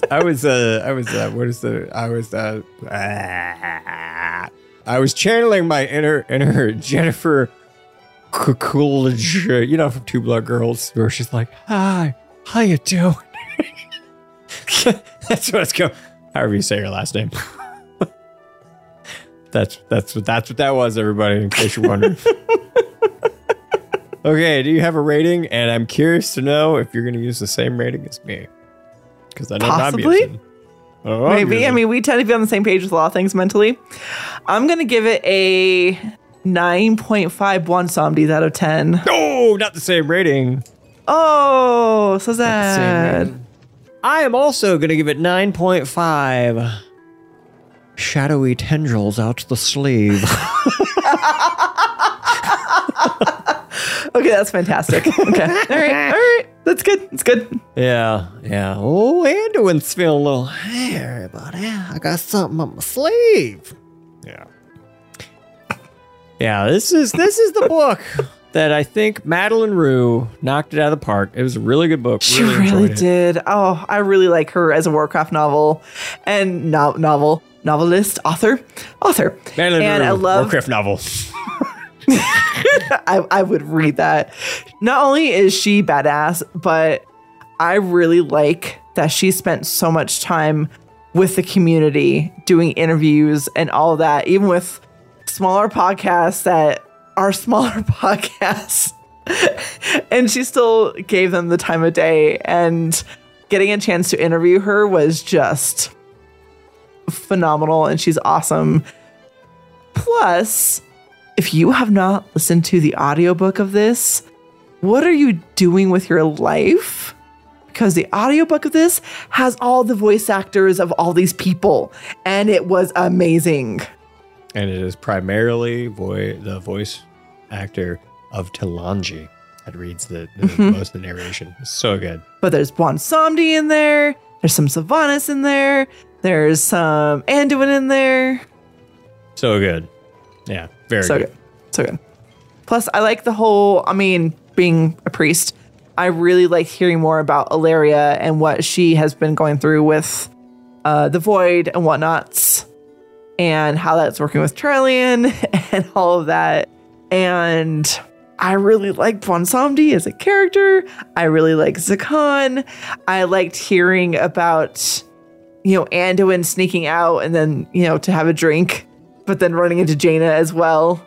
Auntie Jaina. Oh, would you like to out know there blowing what off his some name steam was? too. There's a story. It wasn't Jesper or something? No. His name was Jarek. Okay. Jarek.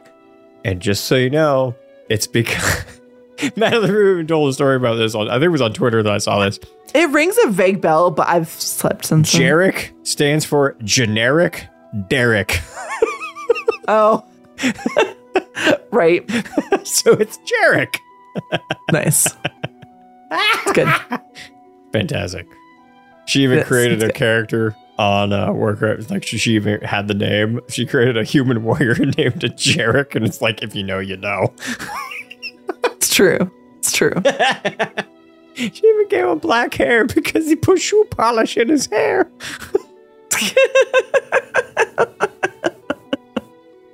That's so good. And then Jaina found him. She's like, what are you doing here, jackass? I just love that exchange between the two of them. And there were some things, it actually went into some details about Anduin and why he was escaping and why he was blowing off steam and why he was feeling the way he was feeling. And I really resonated with a lot of that, and that hit me pretty deep. So that was pretty great. And just that whole interchange between them was really cool. Yeah, my favorite thing about that was Jaina just showed up as Jaina. She's like, friggin' Jaina. Yeah. And she's like, you can just be you. He's like, well, I really can't. She's like, no, you really can. Like, I'm really freaking famous and I'm just me. And he's like, good point. It's a really good point. Yeah. So, yeah. I really like this book. And the freaking Zakan stuff and the Bwonsamdi bits. Freaking fantastic.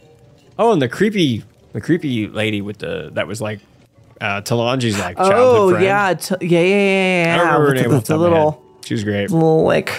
Little buggy friend. Didn't she have like a tick? Little tick. It was like a tick. It was like a blood tick. Yeah. It was gross. It was nasty. Yeah, it was good though. Like the whole book, it was actually really good. Now I kind of want to listen to it again, honestly. It was really good. That might be a thing that happens soon. It could be. Especially if we don't get what coming next. Anytime soon. Yeah. Do you want to talk about what's coming next? Yeah. Are we ready to move on? Do you want to still talk about that book? I feel like I blabbed about it a bit. No, I'm good. I talked about generic Derek. Okay. That's all you wanted to talk about? Yeah, I really wanted to talk about that. Because I knew something. I needed to let people know that this is what it is. It's true. Well then, the reason why we're a little bitter, at least I'm a little bitter. I don't know, Jenny, a little bitter? I wasn't until you brought it up.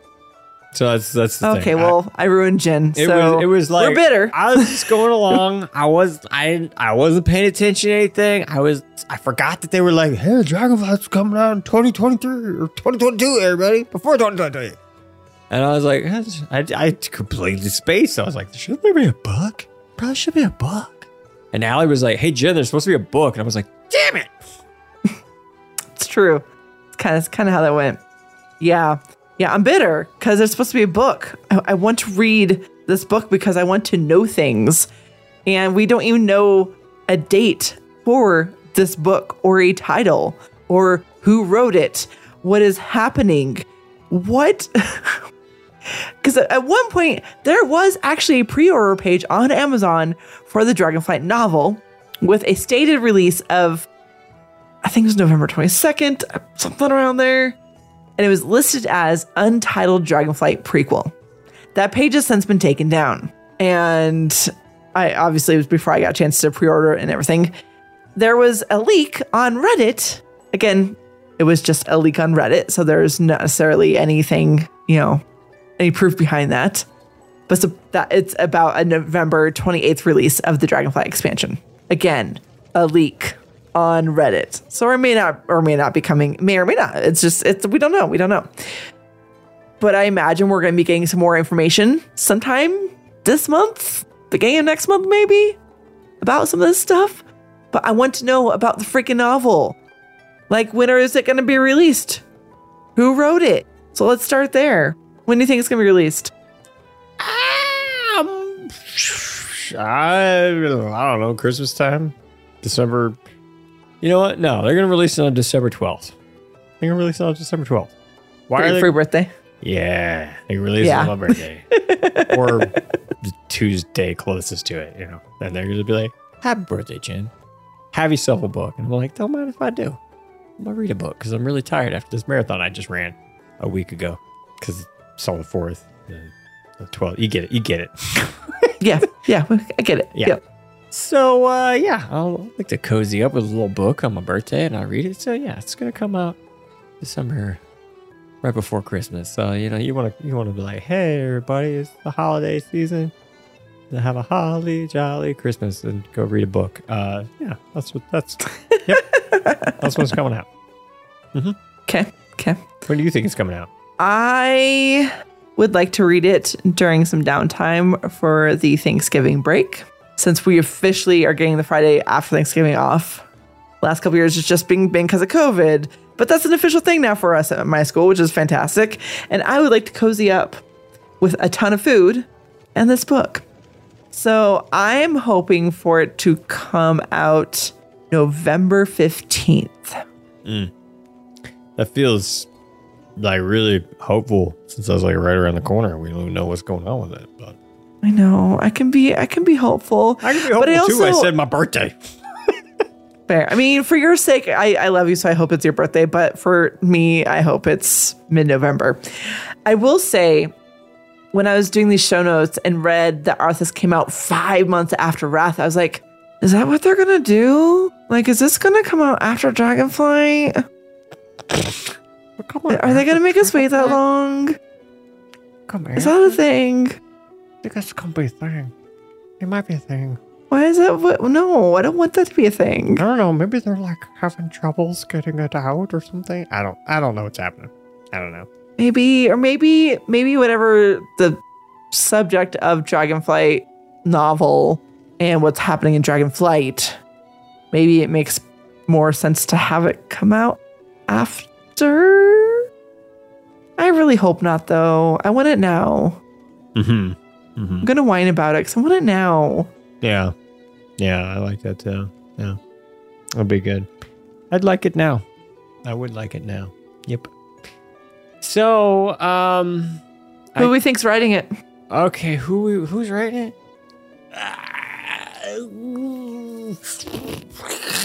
I'm gonna go with Malin Rue. Why? I don't know. Could be. I don't know. I feel like I don't know. It feels like to me it's gonna be Madeline or Christy. It's gonna be Madeline or Christy. It could be either one. But my bet. My first thought was Christy. But then, I don't know. I feel like on Twitter, which if you don't follow her on Twitter, you totally should because she's great. But I feel like on Twitter, she has really spent a lot of time trying to point out to people that she is part of Blizzard as a whole, not just the Warcraft narrative team. And so that makes me wonder if maybe she isn't doing the next novel. And if that's the case, I do hope it's Madeline Rue because I like her as a person. I like her as an author. And that would be pretty great. I agree. Yeah. And I think she enjoyed doing the book too. So. Yeah, I did. I that's someone who got to interview her as well. She definitely seemed to really enjoy writing it. Even if she had some serious issues with Blizzard as a company right now. But we all kind of do right now. So, hey. True. It's true. All right. Now, what do you think it's going to be about? So make a prediction time. So here's my prediction time. Here's my prediction time. We were thinking about it, talking about all this, and here with the Dragonflight, and it just feels correct with everything that's been going around, because Blizzard is not anything but about 2 years late on everything. Okay? True. So, here is my prediction, because we have had Twilight of the Aspects, Dawn of the Aspects. I think this book is going to be named Rise of the Aspects. So, that's an awesome name. That would be really cool. That is my prediction, is that this is going to be the return or culmination and kind of like Wrathion coming into himself as a character. And I think this would primarily be focused around Wrathion, right? Because I think he is very much being like, hey, Wrathion, you're like the cool kid in town now. I think that's what they're kind of doing with him right now, right? He was kind of there in Shadowland. Not really. He wasn't really there in Shadowlands at all. But he was kind of there at the end of Battle for Azeroth. He didn't really show up until the very end, right? It was just the whole Ny'alotha thing where he's like, hey, I'm here. And then Andal punched him in the face. And yeah, I think it's going to be Wrathion's time to shine. And he's going to be like, hey, everybody, check it out. You know, Alexstrasza, Melithra, possibly. Maybe Ysera. We'll see. And, you know, Kalecgos, friggin' Nozdormu. You want to be Aspects again? And they're like, yeah, kind of miss it. And it's gonna probably talk all about that. So if they're gonna do the novel about that, I feel like it may make sense. Very similar to how they did Sylvanas, where they were really trying to be like, don't release it until 9.2 is ready. Right?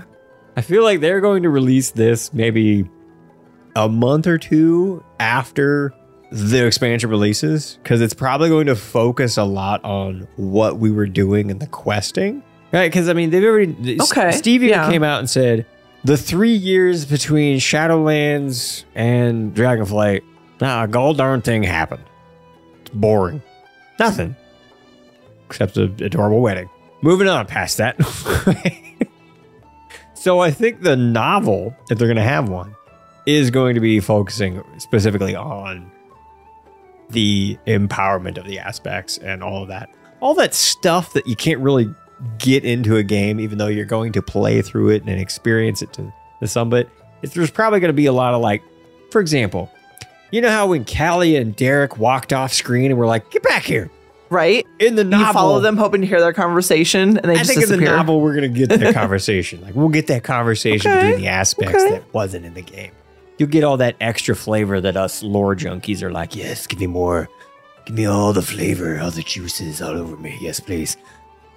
That was weird. Moving on.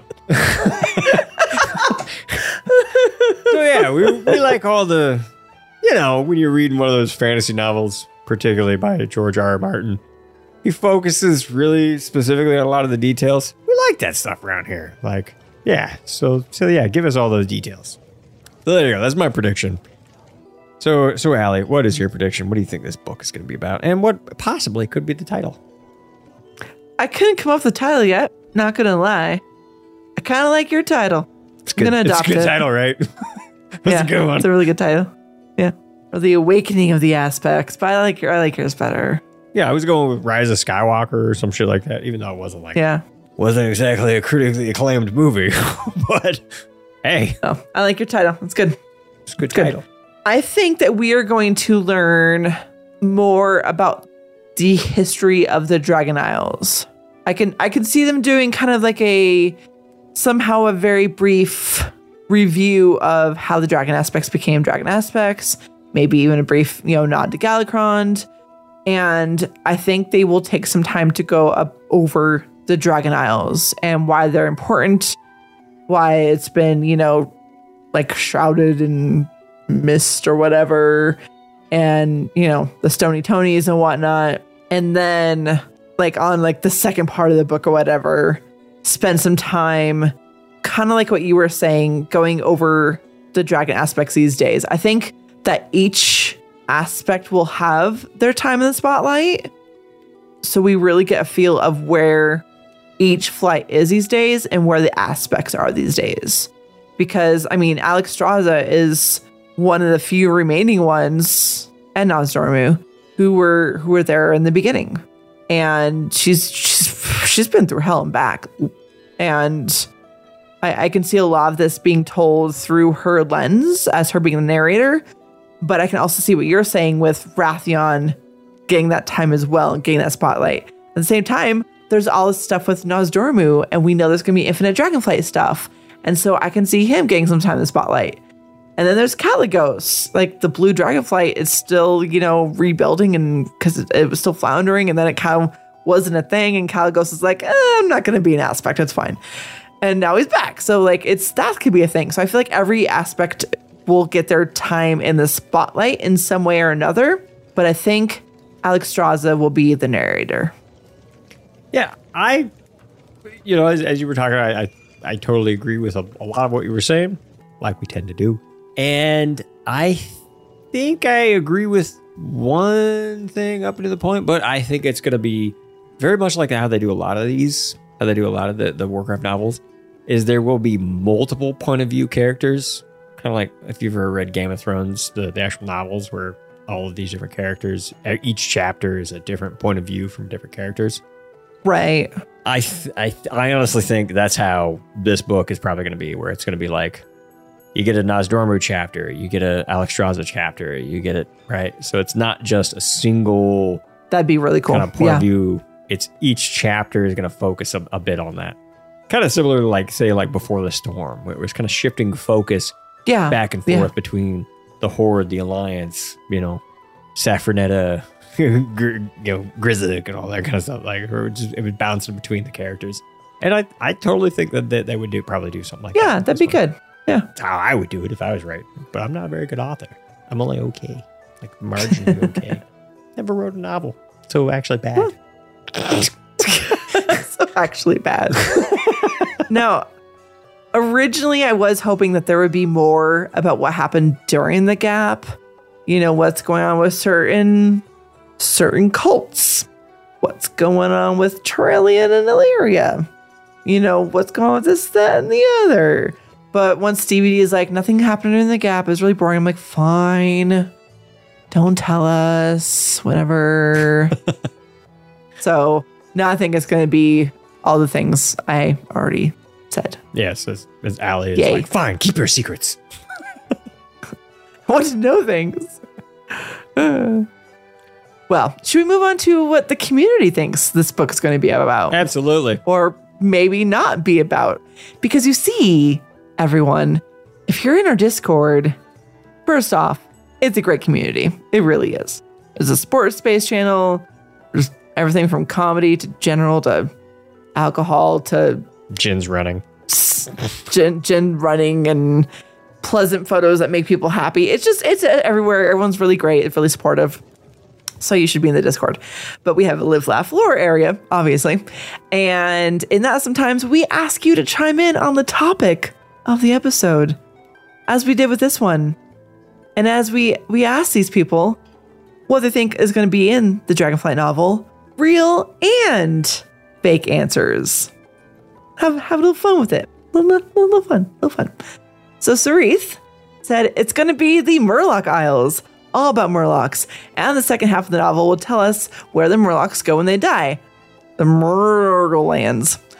But real answer, I don't really know. And it's bothering me that I've got no clue how they'll lead into it. See, Sarith also wants to know things. He does.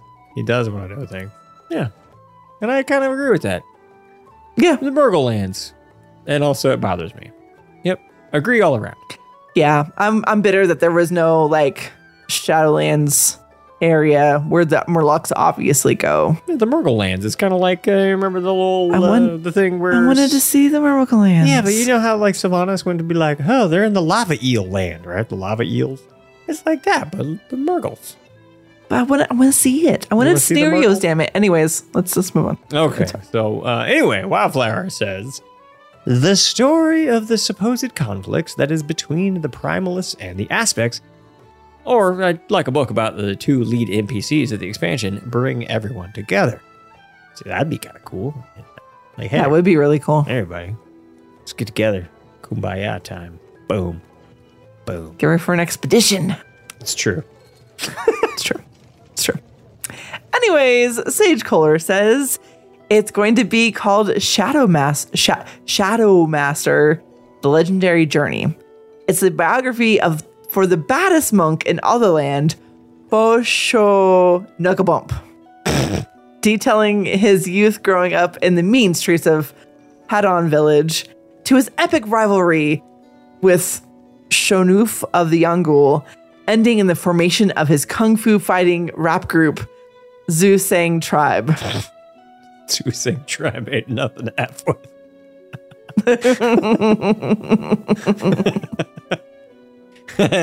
I see what you did there. Mm-hmm. I see this. Yep. That's good. I like that. I like that one. All right, so let's see. Solaris Wesson, they say, with a cool book cover shared in Discord. It's just a version. It was really cool. Yeah, it was pretty cool. It's just a version of the Dragonology book, but Warcraft Dragons. Woo, Warcraft Dragons. I like that. That is good. That's good. That's good overall. It's good. It's good. Take a look at this book cover just to refresh my memory here. It's red. There's this dragon on it. Dragonology. It's cool. Yeah. It's the complete book of dragons. All right. I like this. This is pretty great. Yep. I like that. Right. Good job, Sage Kohler. Nope. Solaris Wesson. Yep, it's good. Boo. Solaris, yeah. I suck at names. Personally speaking, though, hey, shout out to Solaris. You're my hero. You know why. I like you. All right. Moving on. The Kunkka says, took a minute to think. I would rather the book cover characters that haven't been fleshed out. Fished out. It doesn't say fished out. I don't know why I thought fished out. Because now I'm just picturing someone like fishing people out of like the pond or something. Anyways, I'm picturing that little board game where you go gone fishing or something, where you put a little thing and the little fishers are like go. I liked that game. I thought I was the best at it. I really wasn't, but I thought I was the best. Yeah, it's really good, that game. So good. Anyways. Let me just start this over because I ruined it. I'm so sorry, Kunkka. Took a minute to think. I would rather the book cover characters that haven't been fleshed out. Maybe around the Black Dragons and what those three have been doing to prepare. Long shot, but it's something we don't know. Their motives for their kind. Yeah. I can see that. I mean, I kind of was like, Rathion. So, hey, it could be a thing. Yeah. Could be. All right. So, Kara, Zendara. This is what they believe that this book is going to be about. Departos! Yep. They think it's just a book all about Departos! And, in his journey about how Departos goes on adventures and he does things and he's going to be like, and this guy Departos is going to save the day and he's going to help us all. And he's just, because he's great, because he's Departos. There you go. You get the idea. Oh, that was fantastic. Thanks, Kara. Appreciate that. Kara, just so you know, Jen's saving that sound clip now. I am, see? Departos! I can just hit it whatever now. Oh, goodness. It's just right there. Yep. It's just right there. Yep. All right. Dracora says, okay, so it's going to be a story about how Rathion hired a freelancer to follow a lead. A scrap of parchment that seemingly mentioned the Dragon Isles, though it was ripped in two and had to be reassembled.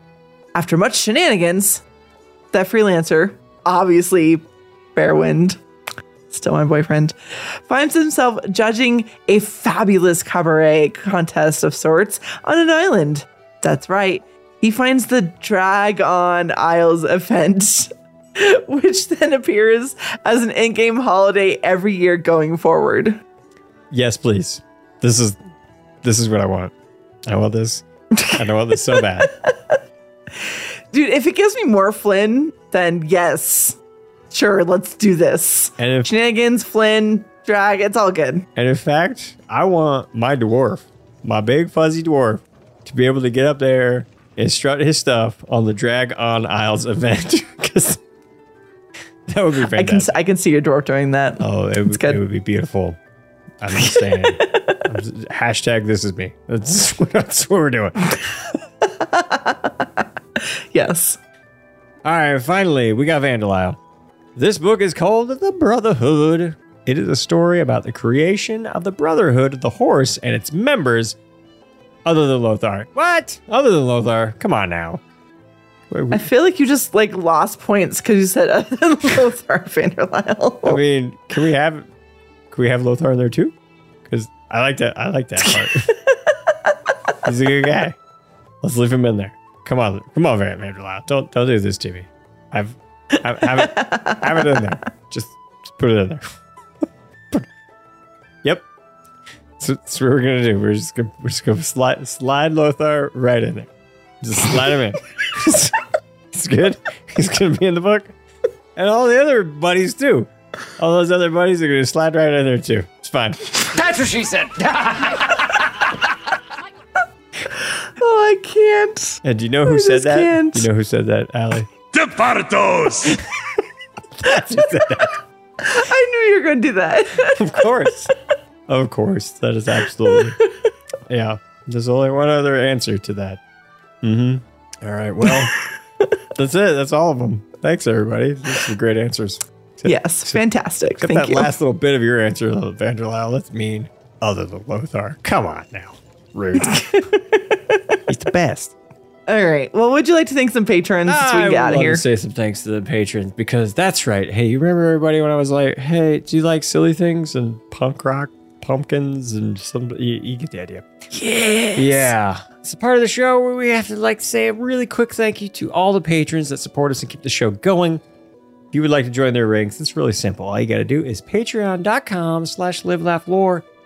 And maybe you too can get an amazing thank you, like I'm thanking all of the patrons right now. And on top of that, I'm going to say an extra big thank you to the following patrons, and that is going to be Daniel Dupree. That's right, Danny D. How you doing? Marjo Fichon. I feel like it's like Marjo Fichon, right? Marjo Fichon. I don't know. It's a thing. Ickis. That's right, Ickis. That's good. I like that one too. Sarith. You had a good one. You had a good one today because I agree. We have Murgle Lands. Murgle Lands. Nadoon. Yep. Thanks, Nadoon. Appreciate you. In fact, Kamari, you were also awesome. And Vanderlyle, good job on that one. Except that last little bit of the sentence. I take umbrage with that. So much so that I will say this. You mean shenanigans? No. It's rude. Talking about shenanigans, right? It's rude shenanigans. And I even hit the wrong button because I meant to press this one. Departos! That's what happens right here. I hit wrong buttons. Vanderlyle, that's rude. You making me hit wrong buttons because I'm all kerfuffled. Mud, how you doing, buddy? Yeah, you're in here too. And I want to say a big thank you to you. And we talk about roly-polies and mud pies, and you're both, I guess. Chris Malore, how you doing? That's fantastic. Thank you very much. Dungeon Master Burke, when are we playing Dungeons & Dragons again? I should probably hit that up in the Discord. I forget. The 24th. We play the 24th. The 24th, I think. I'm going to be there. I think. Yeah, we're playing Dungeons & Dragons on the 24th. I hope you're going to be there. I'll be. That'd be really awkward if I wasn't. Oh, yeah. This is awkward. It's actually going to be November 5th. Yeah. Yeah, not going to be there. All right, back to the show. It's true. A lot of RP, I guess, between the five of you. So what's happening? Could be dangerous. Actually, it's going to be really dangerous because, spoiler, Raymond died. And that's a whole thing. That's a whole thing. And Jacoris. Thanks, Jacoris. I appreciate that. And also, I want the Dragon Isles. I do. That sounds great. It's kind of like the Trial of Style. But better. Yeah. But way better. But better. But way better. So thank you all. I appreciate every single one of you. Well, we're going to do this part now. Stories. There's nothing in the world more powerful than a good story. So, just a quick little ditty here. There is a 10-year-old in Toronto named David who had a food stand where he was selling scones on the curb outside his house. He was saving up for an Xbox and working really hard, really proud of it. Sister made all the scones herself to, help her, so he could sell them and stuff. This poor kid went inside for a bathroom break. He's 10. He needs to go potty. It's a thing. Someone drove up in an SUV, stole the stand. So that includes the table, the cooler, and even the water bottle that David had been drinking out of while out there selling the scones. Right? Even the water bottle. Like, really? Really? Messed up. You can imagine how crushing that was for David. And sometimes when crap like that happens, love still wins in the end. And we're going to listen to that little story. An update now to a story you saw here earlier this week about a young man who had his curbside scone stand stolen. Since that story aired, there's been an outpouring of support for David Hove from across the country. Here's CTV's Scott Lightfoot. David Hove is back in business. I'll buy two. Over the weekend, the 10-year-old Toronto boy's curbside scone stand was stolen when he went inside his house for a bathroom break. Security video shows a man pulling up in an SUV and taking the table and cooler, even the water bottle that David had been using. Give you some money. Fortunately, David had the forethought to take his cash box inside with him, but his brief foray into business was a bust. Here you go, brother. Thank you. After CTV News aired David's story, there were offers of support from across the country. Lots of people are giving support and willing to donate stuff. Neighbors replaced his table and cooler, and people came by to buy more scones. David was trying to save up enough to buy an Xbox. And we wanted to be able to give you your gift that you were saving for. Thank you. But strangers took care of that, too. Dozens of offers from across Canada, including the folks at Stadia Glass and Door. I'm about to cry. How do you feeling? Good. So good. The outpouring of support has meant a lot to the young entrepreneur. Even his father is overwhelmed by the kindness of strangers. That shows him that there is more good than bad in the world. But David may not have a lot of time for gaming. He's got a budding baked goods business to attend to. Well, I'm still continuing. Now you can save up for what? A car? And 6 years to save up for his next goal. Scott Lightfoot, CTV News. That's awesome. A car. Like, I thought it was going to be like a video game or like a PS5. No, a car. Yeah, the 10-year car. Moving up in the world, baby. You go, David. He's ready. You rock. That's awesome. It was just the pure joy. It was just so good. And you can just tell like how touched his dad was. And it was just a short little feel-good story. Yeah, that's fantastic. I love that. I love that so much. That's beautiful. But I guess it's time for a little bit of this. Because time to get out of here. We should. You know what? We're gonna do it. We're gonna see if I break things. Should we see if we break things? You're gonna break things. I didn't break things. You didn't break things. Thank you so much for listening to Live, Laugh, Lore. If you have a topic or a question you'd like us to discuss, send us an email at livelaughlorecast@gmail.com. If you want to support us on Patreon, you can do so by going to patreon.com/livelaughLore, and you can keep the show going for as little as $1 an episode. You can watch Ali live on Twitch Sunday nights over at twitch.tv/AliAndres, and you can watch Jin Monday nights at twitch.tv/JinsJoint. You can also follow the show on Twitter at live_laugh_lore. You can follow Jin on Twitter at JinsJoint, and you can follow Ali at AliAndresK. Meanwhile, be kind and take care.